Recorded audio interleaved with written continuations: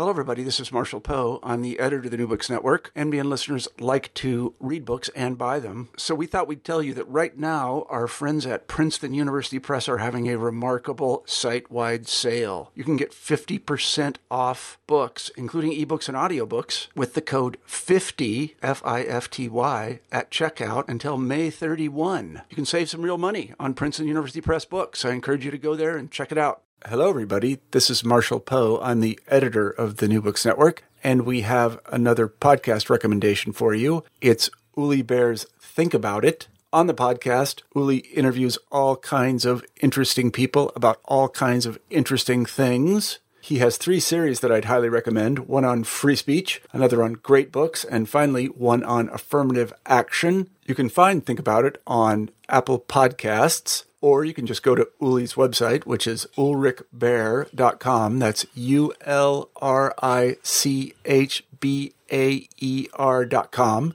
And you can download or listen to episodes there.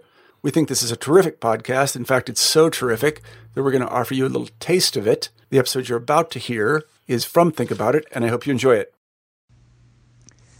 When Art Spiegelman published Maus, a cartoon about his father's experience of surviving the Holocaust, in 1986, people didn't quite know what to make of it.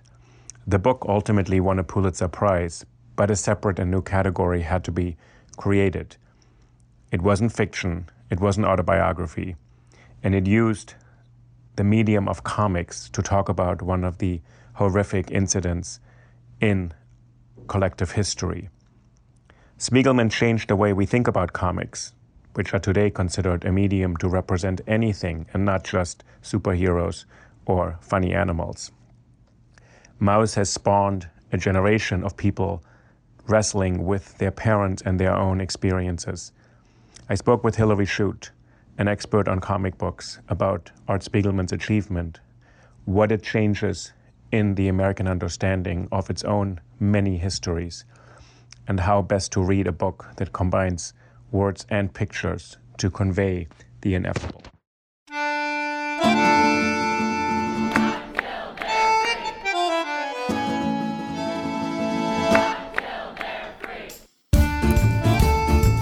Oh yay, oh yay, oh yay, oh yay, oh yay. Willkommen, bienvenue, welcome. No, this is not cabaret, it's Think About It, a podcast about the power of ideas and how language can change the world, with Uli Baer. Thank you, Hilary, for being here and for joining me on Think About It today. My pleasure. I'm really happy to talk to you about Art Spiegelman's Maus. I'm really happy to talk about that book, too. So I wanted to start us out. I had Ava Chin on this podcast a couple weeks ago on Maxine Hahn Kingston's The Woman Warrior, which is also a memoir of a childhood, a girlhood among ghosts. And Art Spiegelman's book is really definitely about him growing up among ghosts. The first line of Maxine Hahn Kingston's book is, "You must not tell anyone, my mother said, what I am about to tell you." So that book, Woman Warrior, is kind of a transgression against the parents' injunction to say, please don't tell the story to anybody. This is private. This is not for the public. This is not for anybody else. And then when I reread Maus now, the same thing happens in the beginning of the story, where Art Spiegelman is trying to reconstruct his father's story, which will become the story of his survival and his mother's survival of the Holocaust. And then at the end of that little section where he talks about the pre-war story, how he had another girlfriend before he met the mother, the father says to Art, "But this isn't so proper, so respectful. I can tell you other stories, but such private things I don't want you should mention." And then Art says, okay, I promise. And then he puts it in the book. So the book starts out as a kind of transgression, kind of a betrayal almost of the father who says, this is the story I want to tell you. And then Art says right away, okay, I'll keep the secret. And then he puts it in the book. Right. I mean, one of the things I think is so interesting about Maus as a text that is enacting that transgression against the parent is that in the family unit that Art is coming out of and that gets so much attention in the book, there's this dual thing happening where his father doesn't want him to tell the story, and his mother's desire for him to tell the story, his mother who committed suicide in 1968 is driving him at the same time. So there's this kind of contradiction of going against the desire of the father and at the same time trying to fulfill the desire of the mother against the desire of the father. It's very complicated, and it's one of the things I find the most moving about Maus. So that's interesting. So you thought the mother's presence, the mother who commits suicide in 1968, who survived the Holocaust and then commits suicide, and Art is in his 20s at that time? Art is born in 1948 and is 20 when his 20. mother commits suicide. So then you're saying that drives him to tell this, and the mother did record her story. The mother recorded, her name is Anja Spiegelman. So Anja Spiegelman wrote down her experiences, being in the camps and her experiences that she had during the war, after the war, in notebooks, which she told Art as a young person, I hope you'll be interested in these someday when you get older. And he was a kid. And he was a kid and didn't care.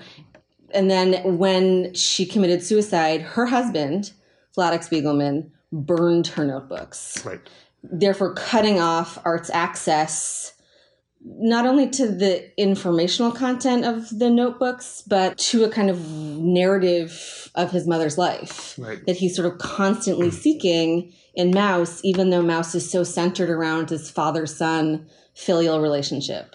So, talking about ghosts, that the ghost of Anja Spiegelman is always there. And even, I think, in that short episode that you mentioned, we can see a picture of her in a frame as they're talking. So this is it. So on a mantelpiece. So Anja is the wife and the mother who killed herself. Art is going to visit his father, trying to kind of reestablish a relationship. But you're saying it's driven by finding this connection to his mother. Yes, and also I feel like there's this sort of undercurrent of anger at his father for destroying the notebooks, which at some point in Maus, Art Spiegelman figures as murder. So the last line of Maus 1 is the Art character, who's often called Artie in the book by his father, calling his father a murderer, which I still find really shocking. Art Spiegelman calls both of his parents, who are both, survivors of the death camps, murderers in the course of Maus. He calls his mother a murderer in the Prisoner on the Hell Planet comic strip that's embedded in the book. Which is about her suicide. About her suicide. He says, you murdered me, Mommy, and left me here to take the rap.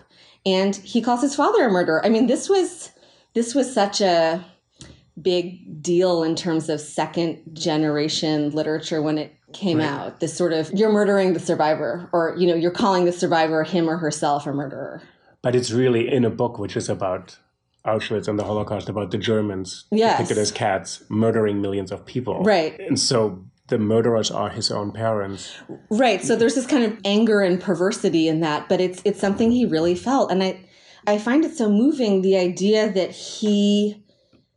it shows how seriously he takes narrative and takes words, that he figures his father's burning of his mother's notebook as basically like the burning of her body. It's like her words are her person. Her life. The narrative is life in some ways. Narrative is life. So it's interesting, actually, the way you talk about it. I've never really thought about it. It's really driven by the ghost of Anja. The story that, in some strange way, he can only get his father's story because he's recording it and he's trying to reconnect with him. And the other story cannot be reconstructed. No, it can't be. When Art and I worked on a book together called MetaMaus about Maus, about the sort of 13-year process of making Maus, we tried to reconstruct from notes and from family members a sort of abbreviated timeline of what might have happened to Anja. But in MetaMaus, you have some testimonies from other people who probably knew her or were in the camps at the same time. A few people who were with her in the camp, sort of relatives. But there's no direct access. That's gone. And it's an incredible story because his parents survive in hiding and a lot of deportations and a lot of rounds of selections and mass killings. And then they ultimately both end up in Auschwitz, in the two separate camps, Birkenau and Auschwitz, are separated, somehow are able to communicate a bit, and then they lose themselves again at the end of the war, and then they reconnect. So the story is the second honeymoon with the last part of this book. It is, but their reconnection is the last page of the whole book, but it's undercut by their shared headstone, which is the last image in the book, which very clearly has their life dates on it, their birth and death dates, and shows that Anja then elected to take her own life earlier than her husband, died. So it's always sort of tempered. Like there's this amazing reunion, but Art is always, I think, dealing with a lot of complicated feelings about what his parents' relationship was. Since we're talking about the kind of ghostly presence of Anja, the other ghostly presence is the son who died.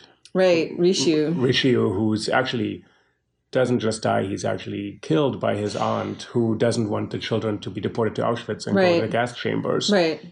And Art never knows this boy. This is his parents' first child, who lives on as a snapshot, as a picture in his family's home. So there was a family before the war that's kind of destroyed, and then his parents reunite and have Art in Sweden after the war. So he's sort of the second son, and there's this missing son whose story we really don't know at all. Right. And volume 2 of Maus is dedicated to him in part and to Art's own children. Right. So, yeah, the ghost brother is such an animating factor in his narrative of his relationship with his parents. I mean, he likes to joke, he would have been a dentist and married a Jewish girl. Right. Whereas I'm a cartoonist and married, a French woman who converted, all this type of thing. And it's so interesting thinking about the photograph of Rishu that Art actually reproduces in the frontispiece to the book under the dedication to him. But this photograph, it was such a presence in his childhood. It hung in his parents' bedroom. His parents were formally photographed with the photograph of the son. So it's this interesting thing where images are really sort of standing in for the missing body. Right. And it's a photograph which dates back to a time right before, during the war. Yeah. So it's that present, this kind of eternally preserved present, as we know photographs do. They keep that memory of a 5-year-old boy. Right. But somehow Art has a very ambiguous relationship to photographs, I think, in general. I think it's quite interesting. I mean, I think the deliberate choice of a graphic novel, and maybe you can say something about that. The book is published first in 1980. It's not just a transgression against his father's wishes. It's also considered something that hadn't been done. There hadn't been graphic novels about something like the Holocaust, about historical great disasters. Yeah. I mean, there's so many things to say about this that I find interesting in terms of Art's choice to do this story in this form. I mean, I think the first thing to say is that this story could not exist in another form, whether prose or film or anything. Because, for example, the way it juxtaposes photographs and drawing, it's sort of not capturable in another form. Right. The fact that the book uses the conceit of an animal metaphor, in which Jews are mice, Germans are cats, Polish Gentiles are pigs, Americans are dogs, and so forth and so on, that's kind of not translatable to another medium. So it's a book that's so much about its own visuality. And what do you think is the difference between the drawing, where Spiegelman spends a lot of time drawing these little tiny boxes or panels, and a photograph, which gives you the concrete, supposedly more truthful information? Well, I think one of the things he does that's so interesting, so there are 3 photographs in Maus. They're all somehow perverse. The photograph that he elects to show readers of his father, who was always talking about how handsome he was, is in fact a photograph of how handsome he was. But it's him wearing a souvenir concentration camp uniform after liberation, as he's making his way back to Poland. I don't know if you know anything about this. Which is hard to imagine. I've tried to do some research about that phenomenon. It's really hard. I haven't really come up with anything. Yeah, so in displaced persons camps, people, they're photographers. And partly I think it was done to show we survived. Yes. Partly it was also to show this is me, because you could possibly show this to other people and say this is the person, because everybody was searching for somebody. Yeah. Millions of people had been murdered. Millions more had been displaced. No one knew where anybody was. But it is an odd thing that there's a photo booth and you can go to a studio and put on a camp uniform. Right. And that is what he sent Anja, who was in Sosnowiec, in their sort of home area awaiting word, as proof that he was alive. I mean, it's like an elaborate in-joke. Like, here I am wearing a camp uniform, but you will know that it's clean. And he could have taken a picture in civilian clothing. Because he was going to a photographer studio. It wasn't an inmate picture that we know now, some we know documentation that the Germans photographed a lot of people right. when they right. booked them, kind of when they put them into the camps. So even that act that Vladek decided to embark on when he decided to take that photograph, have it taken and send that to his wife, right. is kind of amazing. And what Art is showing, I think, in putting that picture of his father in the book is that, photographs are unreliable. Oh, interesting. What's the other two photographs? So the other one is of Riche, and then the first one, which I find really moving, is of Art and Anja, and it opens up the embedded comic strip from 1972 called Prisoner on the Hill Planet that is sort of stuck in the middle of Mouse. One. And this is written when he's 25, a couple of years after his mother's suicide. Right. This really is 4 years after his mother's suicide. Cry of pain. Yes. And it's another picture in which the content of the picture tells you nothing, because the strip is all about his mother's suicide, and the picture is a happy picture of Anja in a bathing suit standing next to Art with her hand on his head, which I always interpreted as a sort of affectionate gesture. And when Art and I were talking about it once, he said he felt like it was a gesture that indicated that she wanted to stop him from growing. Like, don't grow up too much. I'm putting my hand on your head so you don't get too tall and you don't get too big. To keep him as a boy. To keep him as a boy. Because she'd lost her other boy. Right. So to keep this idea of a child. Right. So it's a very angry comic strip, that Prisoner on the Hell Planet. It's a very angry comic strip. It's the one in which he calls her a murderer. Right. It's very upsetting. And it's embedded in Mouse that Vladek's, the father's second wife, gets it through a friend's son who's in college, and then Vladek sees this comic strip, and actually it's an encounter where Vladek meets his son's own way of making sense of this past. Right, and surprisingly is sympathetic to it.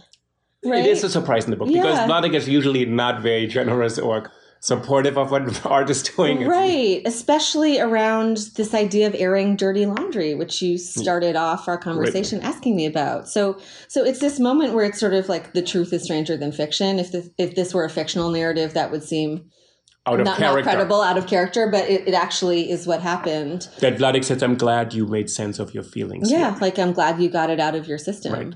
So a lot of complicated layering of different visual media and different visual forms in Mouse, right? Photographs, embedded earlier comic strips. I mean, it's so much a book about visuality, in addition to being about this story of a family. I always think Mouse is not really a story about the Holocaust. It's a story about a son making sense of his father's story. So it's already mediated in a way.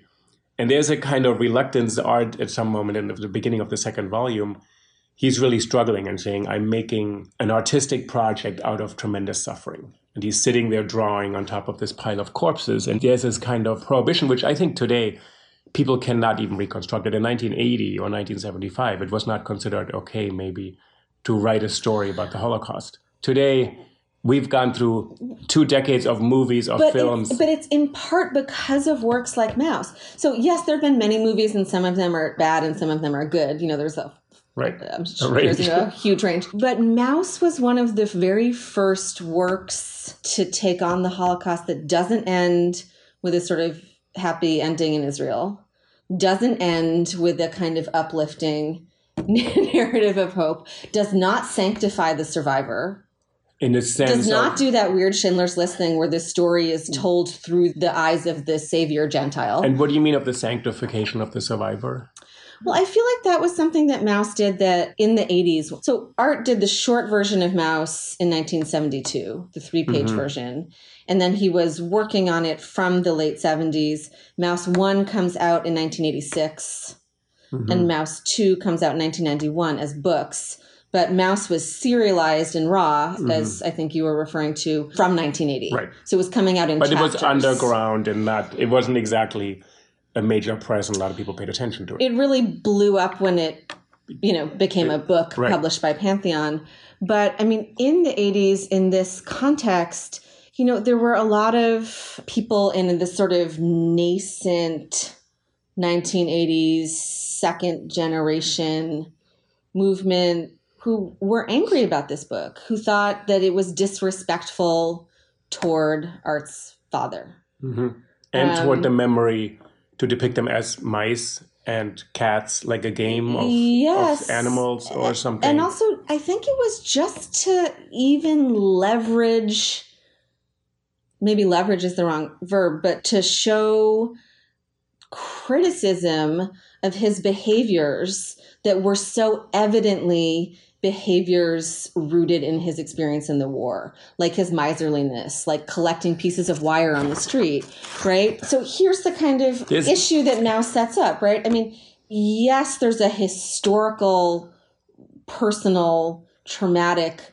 reason that Vladek became a hoarder of small bits of wire, and that has to do with his experience of, imprisonment and, survival. But it doesn't make it any less annoying for his kid. And that's kind of what Maus was showing that hadn't gotten a lot of attention before. And I think it's a really fundamental part of why the story becomes such an American story. It's Art grows up in the 50s and 60s. He grows up with mad comic books and, as he says, rock and roll. His parents come from a different world. The world of the shtetl and the world of the Holocaust. Which is not a world, really, which was just this hellish experience. And he's trying to figure out, is my father this miserly stereotype who just won't even use a match to light the stove this morning because he went through the Holocaust, or is he just that person? And the second wife keeps on saying, no, he's always been like this.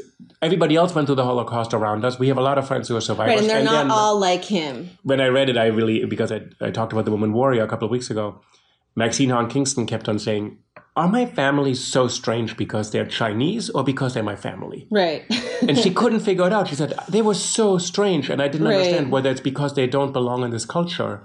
Or because they're just weird.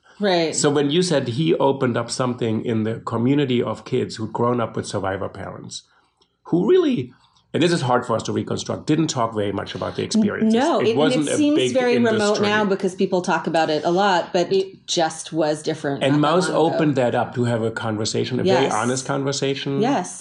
That has two parts, which is, this is what happened in the Holocaust. There's this historical fact in the past, and it stays in the past. It happened over there. It happened to my parents. But this is really a story about what happened to me as a child of survivors.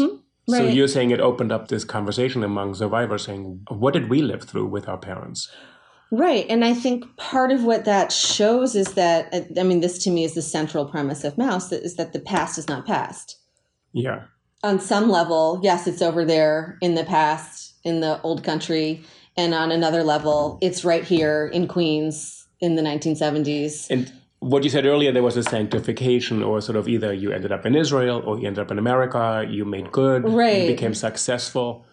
Partly maybe his mother's suicide was definitely a kind of shocking event that said things were not that easy. Right. And he said something to me in MetaMouse I think about often that I think this book really showcases, which is Art said, suffering doesn't make you a better person. Suffering just makes you suffer. Which seems evidently true, but I feel like people yet need to be reminded of it because so much cultural production in film and literature is about somehow how do we redeem suffering. It's actually, and Art says, I think in that same quote, it's a very Christian notion. Yes. It's a kind of saintliness to suffering because Christianity is built on that. Your earthly suffering will bring you to heaven. He said, these people were treated abominably. They suffered terribly. It didn't make them better people. Not at all. If anything, they're traumatized. And that doesn't make anybody a better person. Right. And he goes out of his way in Face of Maus to show that his father harbors his own racist feelings against, Black Americans, for example. So there's that scene. Where does he manifest that? There's a kind of scene in the book. There's a Black hitchhiker up in the Catskills. He calls him a Schwarzer, pejorative Polish term. And, Art and his wife Francoise in the scene in the book, they're horrified, so he doesn't want to pick him up. Art and Francoise are slowing down the car to pick him up, and he says, push faster on the brakes, get away from this guy.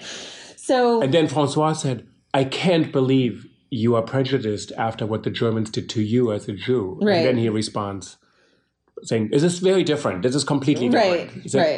And in some ways he's saying, I didn't develop a morality out of this. Which I think is a helpful thing for us all to keep in mind, especially, this is a whole different conversation, but especially in the way the Holocaust is mobilized in Israeli politics.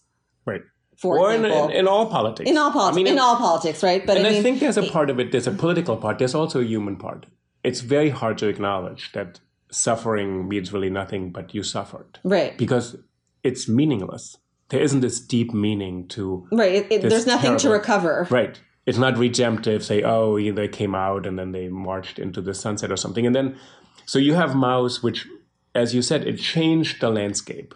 People were, objected to it, but other people also probably for the first time encountered a story told in this particular way. Mm-hmm. And yeah. I mean, so Art, I think, does less of this now, but at the time he went around to conferences about the Holocaust. This is before he got really sick of doing stuff like that.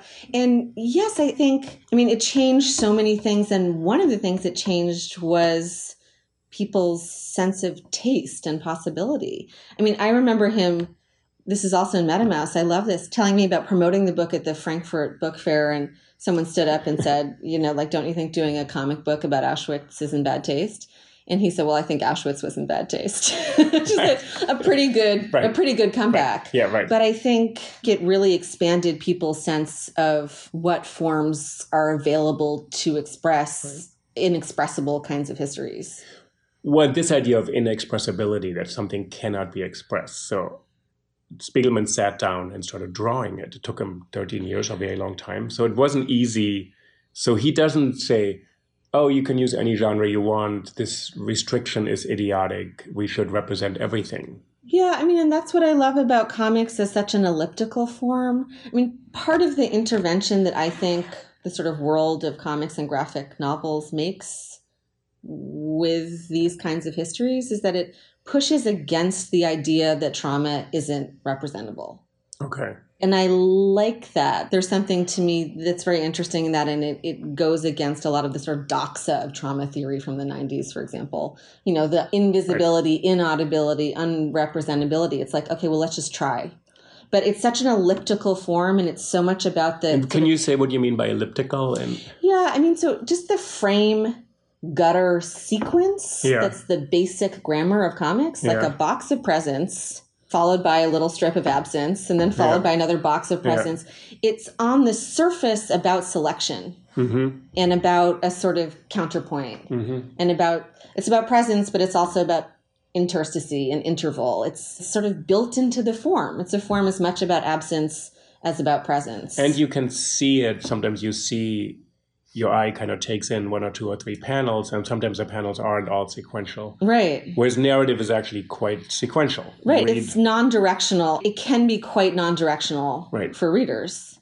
And so you think it's an opening. There was an idea that trauma couldn't be represented. We had, at the same time, Claude Lanzmann makes Shoah, which is really a movie about that part of the Holocaust that cannot be shown. So it's a movie, as Lanzmann insisted, very dogmatically, and I think very rightly, it's entirely in the present. It's only survivor testimonies. There's no footage. No archival footage, right? That's his thing. That's his kind of aesthetic limit. There was an interesting debate, which we can hardly reconstruct today because it was a huge debate. And then Schindler's List comes out in 1993. And I remember Art Spiegelman on a panel here in New York City argue against Schindler's List and saying this should not be represented. And there was a huge debate whether... I feel like that might have been sponsored by The Voice. Probably. I think it was a great panel. It was a really interesting... It was yeah. And there was a debate whether the shower scene in Schindler's List is a transgression. Right, because it takes you there and then it works out fine for that group of people. Yeah. Right. So but they're surprised, there's actually a real shower. Right. It's not the gas chamber. Right. Now you have afterwards a movie I haven't seen, Son of Saul, 2015. I have seen that one. So that shows everything, right?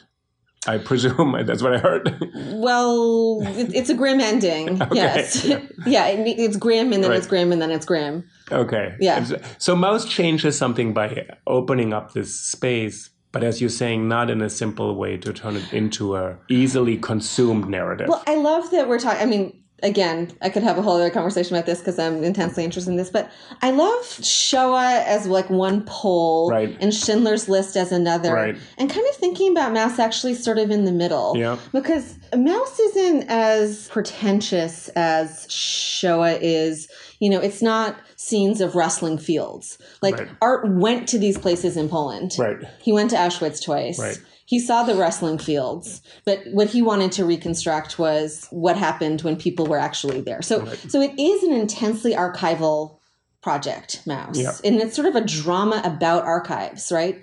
Like, can he reconstruct his mother's lost archive, her And it's an interesting journals. thing for a comic book artist because it's very accurate and he spends a lot of time trying to get it right, whether this is exactly the way the camp was set up. Right. So very different impulse than Landsman sort of showing the absence. Art wants to show the presence. And I feel like this is what a lot of comics try to do. On the other hand, acknowledging these absences, I think through comics form and through the fact that, as you brought up in the beginning of our conversation, this book is about mediation with a capital M from the very beginning. Really difficult mediation, which I think there's a part of it. It's getting the story of a Holocaust survivor, which is traumatic and very difficult to access. But it's also a son getting close to his father. Right. So I think for a lot of people, there's a dimension of this book that is you have to try to understand your parents. Right. So that gives it a different dimension that even people who don't know much or have no direct relationship to the Holocaust or that history connect to this book in a way to say, this is someone trying to make sense of where he comes from. Right. Like, I think that gives it a universal dimension in a way that's not just specific to this history. Yeah, no, I agree. And the story of the family and navigating those parental relationships is really moving in Maus. Right. And the fact that his father ends the book, and this, happened in real life by calling him the name of his dead son. These are sort of family dramas that anyone can feel connected to.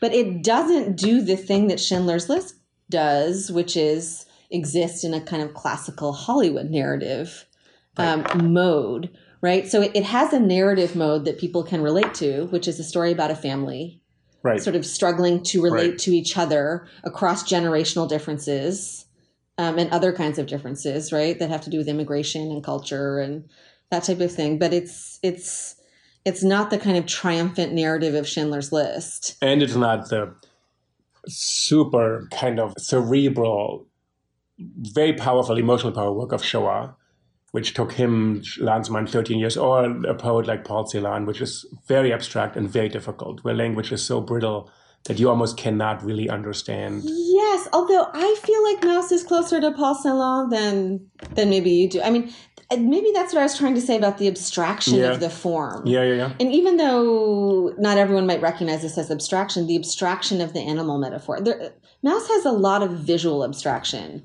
And I think if it tried to be more invested in mimetic realism, it wouldn't work. And I think that's something that Maus also brought to the table. Can you break down what's mimetic realism? Aristotelian academic talk. Yes. I mean, just in a very basic way. For example, maybe the easiest example of this is, I don't think this book could exist if it tried to portray individualized faces of historical figures. I think there's something about the play of abstraction and specificity in Maus that allows people to recognize that it is a constructed story. Oh, that's interesting. It's not aiming for transparency, but it is aiming for accuracy. The facts are accurate, but it's not invested in looking like realistic. But it's really interesting when you just said that. I thought Vladek is this kind of triangular mouse face. Right. But somehow when you look at the panels, there's so much emotion in a few lines. Yeah, they're very animated. Incredibly animated. Yeah. At the same time, it's so generic because everybody else looks like a mouse face. Right, and it's so abbreviated. Yeah. Art has said it's like an upside down triangle with dots. So it's really interesting, but at the same time, what you're saying, it has a truth to it, which is not the truth of that we would usually associate with factual reality, realism. Right. It's not trying to look true, even though it's invested in being accurate. Right. Like it's not, he's not trying to draw Vladek's features as they existed in real life. He's trying to express a quality of Vladek's face through these abbreviated lines.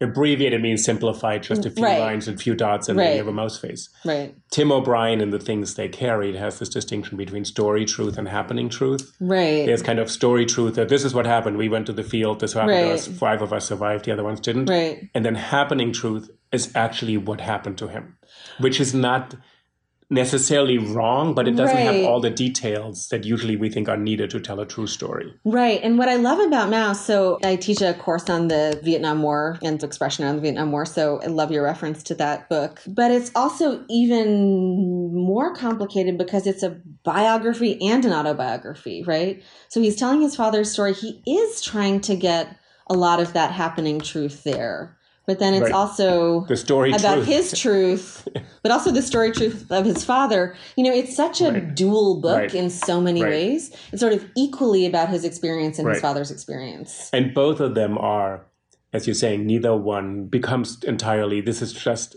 the accuracy of the facts that is important to me. At the same time, Spiegelman wants to get nothing wrong. He does all this research. That's why it took him 13 years. In Metamouth documents, there's nothing incorrect. Intense amounts of research, right? And when this book came out and was put by the Times, when Mouse 2 came out and was put by the Times on the fiction side of the list, he complained. He said David Duke would be happy to hear this is all fiction. Right. And he was right to complain. I have a funny...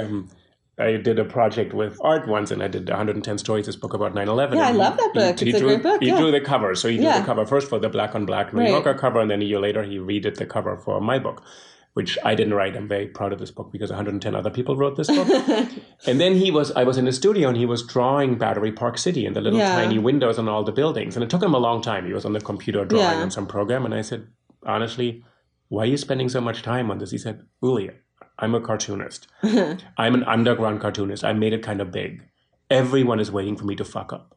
I said, what do you mean? He said, if I get one window wrong, they're going to say, oh, you can't even draw. So there's a sense in which he wanted to be accurate. Yeah. It didn't matter. I thought, who cares what the Battery Park City windows look like? He said, it matters to me. And then another thing he said about that cover, which I want to go back to when he said earlier about their hand-drawn panels. He said, a traumatic event, such as 9/11 or the Holocaust, not comparable, but both traumatic on different evidently levels. Traumatic. Exactly. Right. He said, when someone has drawn it, you sense immediately someone already processed it manually. Yes. And it took time. Yes. He said that is actually the mediation is part of what you experience. You don't just know it. He said, I can confront you with a photograph of the Holocaust 9/11. It's shocking. Right. If you confront it with a drawing, it's also shocking, but in a very different way. But, someone's consciousness has intervened here. Yes, I love that. So John Berger has this great book about drawing that's less well-known than his other work. It's called On Drawing. I absolutely love it. And he talks about drawing as seeing. Okay. Which I think is what you were just describing. There's time built into it. There's duration built into it. You always know you're seeing someone seeing the thing. Yeah, like all the little lines in the background of every single panel in Mouse. Someone took the time, made the effort to put that through his mind and his hand. Right. And with the 2-inch high panels in Mouse, one of the things that was so fun working on this book, MetaMouse, is that I spent a year just looking at Art's archive and sort of recreating a MetaMouse archive from the Mouse archive. He had dozens of sketches for each panel in Mouse. For each little panel? For each little 2-inch high panel, all in different colors. Wow. Which is really fascinating because it's a book in black and white. So why do you think he made that choice to turn it into black and white? Well, he has this sort of joke, which is that he always thinks that this era happened in black and white. For most of us, it did. Watching film footage and stuff like that. I wrote an essay once on some of the few extant color photographs from the ghetto in Łódź. Oh, interesting. There's 240 photographs. It's quite an interesting story because some Nazi accountant took these photographs. They're color slides, very unusual for 1944. Mm-hmm. Then they were hidden, and then after the war, his widow sold them. Wow. And these guys from this Jewish archive went and bought them under the condition that they would never disclose the identity of this person and turned around immediately and betrayed her, which is great, and said, this is who the guy was.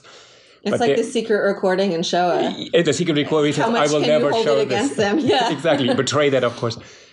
But color gives you a different dimension. It gives you a false idea of immediacy. Oh, no, we really know. Right. But there's something else, like Wilhelm Flusser, the photography critic, says, black and white actually looks more real to us because it abstracts reality. Yeah. Color distracts you and thinks, oh, there's a green tree and this is the blue sky. Right, it's like too replete somehow. Right. Yeah. So he had color drafts of each panel. He had color drafts. It was an old cartooning technique that Harvey Kurtzman, who started Mad Magazine, used to use of teaching yourself as a cartoonist the kind of visual volume of a frame. Wow. To do it in light colors that get successively darker. Okay. I mean, so I always tell this to students as a way to sort of point out how much labor goes into cartooning. So he starts with a light color. Easy. Because there's something about this. Art said this at some point. There's so much packed into every panel. Right. There's a huge amount of information. And I think the book is one of those books you read and you kind of absorb the narrative, and then you read it again and then you look at the pictures and you've missed a lot. Yeah, I like to point out to myself, I worked on this book, Metamouse, About Mouse, with its author for 6 years. Wow. And I still feel like I haven't cracked it. Like every time I reread Mouse, I feel like I learned something. So this technique where he starts with a lighter color and then gradually darkens it is to achieve what? To learn what about what each panel can contain? About the visual density of the panel. Just sort of like the relationship of objects in space. Okay. So, when you read it, how do you read this book? Do you read the little speech bubbles and you read through the text what's happening? Or do you actually then stop for each panel and look at who's doing what here? Well, that's what's so great about comics reading is that it's so non-directive because it's on a literal level, not linear in the way that prose is. Right. Art and I did a thing for Metamouse where we talked about every single page of the book and how it worked as an aesthetic unit, which was really fun. But when I read it, there's so many details. Even though I've read it so many times, I miss out on the details. And I find those in these tiny panels when I reread the book. Things, right. Can we talk about one page here? This is the orchestra scene, which you've discussed in Metamouse and which art has discussed, because there's a kind of question of accuracy. It used to be a very, very big question in Holocaust historiography, sort of in the shadow of these Holocaust negationists, of what was accurate and whether eyewitness testimony was accurate. And, you know, I went through school at Yale in the 90s, and in addition to Yad Vashem, Fortune Archives was the first large archive of Holocaust survivor testimonies, where testimonies became, let's say, another source for historical knowledge. Right. And I mean, like in the testimony book by Dory Lubb and Shoshana Feldman, you know, about the archive, it's so interesting. But they're adding something. They used to say, you used to have the records, you used to have the German records, you used to have a few photographs, you used to know what happened, but you couldn't rely on eyewitnesses. And I did a lot of work reading books from the 40s and 50s where eyewitness testimonies were entirely dismissed. Yeah. And then something shifts, both with the Eichmann trial, the Auschwitz trials in Frankfurt, and then suddenly people speaking up in the 80s. Like when art comes onto the scene with Mouse, it's the testimony has its own weight next to true historical accounts. Right. In this panel, in this page here, 214, where the orchestra, he says there was an orchestra in Auschwitz, right? And his father says, no, I don't remember an orchestra, right? So when you did Metamouse, when there was sort of facts that Art had discovered through his research and his father didn't confirm them, how did he manage that in the book? One of the things I love about this page is I feel like it reveals the sort of central project of this book, which we've been talking about in implicit and explicit ways so far, which is that it's both a story of Art's research and Art's struggle to visualize Auschwitz, and it's a story of Vladek's testimony. Mm-hmm. He lets Vladek have the last word, literally, right? You know, like, okay. But then he draws the orchestra anyway. So it sort of shows what comics can do as a cross-discursive medium that's letting its reader know that it's dealing with different narrative levels at once. So it's like the silent information on the page. Yes. There's a pictorial, there's a representation of the orchestra. Then his father says, there was no orchestra. And Art keeps on drawing it, saying, but I know there was one. Right. But you said there wasn't one. So you now have two different levels of information. You have two different levels of information, you know, at least two that are coexisting on the page. At least two. Are there more? Are there more? Well, you know, there's all sorts of different ways that one could interpret this. But he has, okay, this is my view from my research. Right. And this is my father's view from his experience being there. Right. So he's giving us at least two options. And I think what's amazing about this book is as a reader, you're kind of put there to say, I don't think I can choose one is more valid than the other because it's as much Art Spiegelman's story as it is Vladek's story. Well, this is part of why I probably love this book so much, is because I feel like this book is about so many things, but centrally to me, what this book is about is how we construct history. Right. And so it's always calling our attention to the different discourses that go into what we think of as history with a capital H. And we construct history because history is not just the things that happen in the past. Right. Because they happen in the past, but they have no relationship or bearing on us until they do. Right. And then we have to figure out what this relationship is. Right. It's also showing something that I think is really interesting, which is, as you were saying, the weight of eyewitness testimony, which is often in this book oral, and sort of counterbalancing that with the weight of archival research with documents. And it's sort of giving us that clash too. The eyewitness testimonies, so at the Yale archives, they have thousands, and I transcribed many, many testimonies for a long time, which I can now research. Very few of them have been accessed, which is actually quite tragic in a way, because I transcribed about 80 testimonies from Roma and Sinti, how they call themselves, which we would call Gypsies, but they insisted on calling themselves Roma and Sinti, in German and French, and then very few people have used them for research. So what's actually this book is also about, Maus, is that a survivor story doesn't exist until it finds an addressee or someone to listen to it. Right. That's in so much of the best academic writing about testimony coming out in the 90s, especially from Yale. Testimony needs an addressee. Right. I think that was a major It needs insight, this sort of scene of interlocution. which they modeled on psychoanalysis or therapy frameworks or art. Right. Actually, art, not Art Spiegelman, but art as a practice to say it creates an audience. Mm-hmm. And I always try to think of this, they say there's history, as you said, with a capital H. There are documents, there are archives that one could not get through in a lifetime. There's so much documentation now. But none of this matters until it creates somebody in the present who actually absorbs this information and receives it. And Art Spiegelman receives it in a very traumatic way. Right. Not in an easy way, said, this is my father's story, I'm going to write it down now. Right. So there's this sort of recursive or doubled witness where his father is a witness to these events, and then Art becomes a witness to his father's testimony. Right. Which needs a witness, which is like searching for a witness, as one might have said then. For Maus, in terms of the American canon, I remember actually when I was in college or graduate school, it was added to a list of American literature, sort of post-war literature. And I think you said you read it first in graduate school. Yes. And it became sort of a book you read it with. There was William Faulkner and Hemingway, maybe not no longer Hemingway, I don't know, we put in the canon today, and maybe there was probably Toni Morrison in there, and then there's Maus. And that was a big deal, that this was added to what authorities felt this is the canon of American lit, and Maus is a book in this canon now. I mean, I love the fact that it is in the canon and that it's so accepted in that way. I have taught an introduction to literary studies class for, like first semester English majors. Right. And what do I teach? Charlotte Bronte, F. Scott Fitzgerald, Toni Morrison, Maus. And how do the students respond? It blows their mind. It absolutely blows their mind. It doesn't blow their mind that a comic is part of the canon. It blows their mind because they're so fascinated by it. Of what it does. Yeah, because they've never seen anything like it. And so to me, if I think about who's important, like as a contemporary literature scholar, which is my general background, like this book has absolutely changed literature. Right. Like what we consider literature. Indubitably.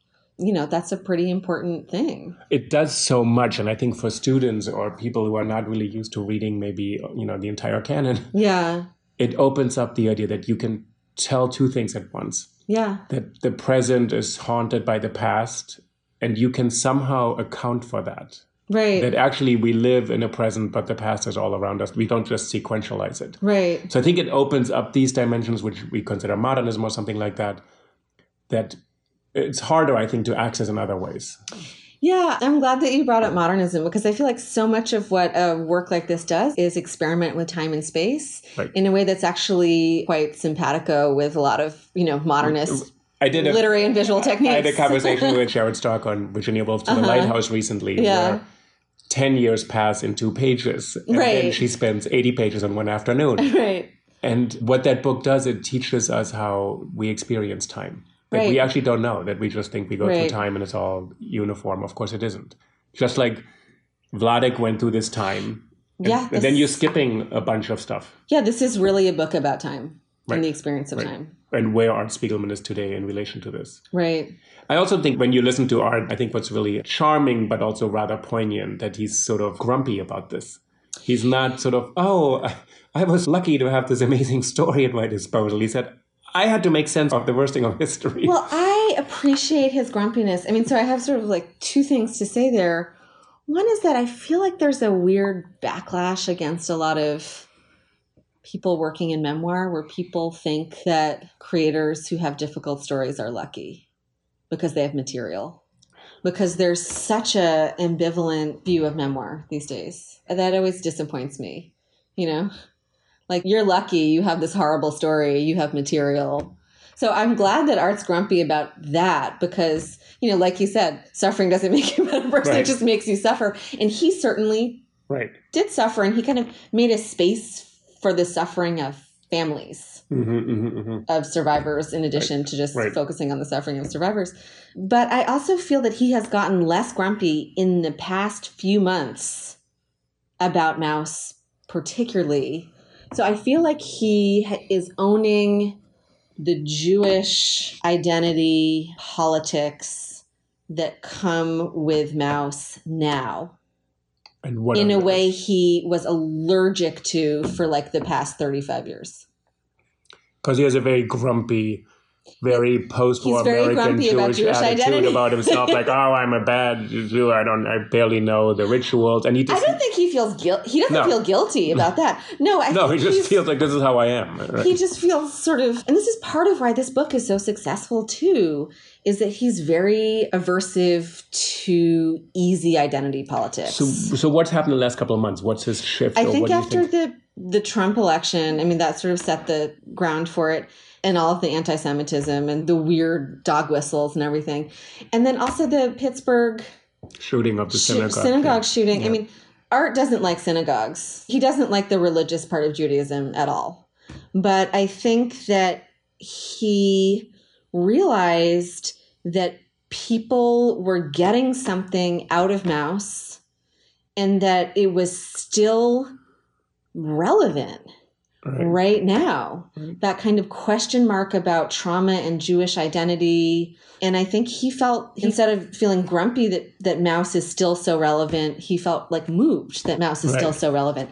It blew my mind, to take us on a different track really quickly. This past summer, Maus made a cameo on that television show, The Handmaid's Tale. Mm-hmm. Oh, really? Which, is about this theocratic dystopian future. Right. And there's a scene in which a character is shown surreptitiously reading Maus. Mm. And I thought, this is so interesting. Mm-hmm. Maus is actually being offered as like a sign of resistance. Right. In this imagined future dystopia. Right. And so I felt like, as a scholar of Maus, I felt like, wow, this is so interesting. Like, in this moment now in the 21st century, like, Maus hasn't lost that powerful sense that it's addressing really serious issues about identity and resistance. And as we would say, terribly so. Right. How and it's terrible that context is so unfortunate. That there's relevance to any of this. That actually, we would think that targeting minorities, that the gradual discrimination, that's the beginning of this book, which doesn't start in the camps, because a lot of Holocaust books are set, they start at the arrival. And he said, this is a book about the creeping discrimination, exclusion, harassment, and terror of these populations. Yeah. That this is relevant today. Yeah. So the context is depressing. And I think Art has realized that. And so he started to own that way his book is received, finally. Interesting. Yeah. That's unfortunate. It's unfortunate. But it's unfortunate at the same time. It is kind of a note to end on, to say this is a book worth reading more than, ever in a way. It didn't lose its relevance. It's now, I don't know how old it is, 30 years or something like that? Yeah. First, volume 1, 86, volume 2, 91. Yeah. And MetaMaus, can you just say another word about this, the book you edited with Art Spiegelman? Sure. So we worked for 5 or 6 years on a book about all of the family historical and stylistic research that went into his 13-year process of making Maus. So one of the things he wanted to do was to do something where he answered the questions that he felt that over decades he got asked the most often. Why mice? Why cats? Why the Holocaust? And why comics? Right. So he had this grumpy attitude about it even then. I love the book and we worked really hard on it, but he said he wanted to make it definitive so that he could just hand the book to someone. He wouldn't have to keep talking about it. But I think that kind of attitude has shifted. Yeah. But I also think that he enjoyed working on the book more than what I just said might indicate. So we did a thing unconsciously set up by Art where we mirrored the structure of Mouse.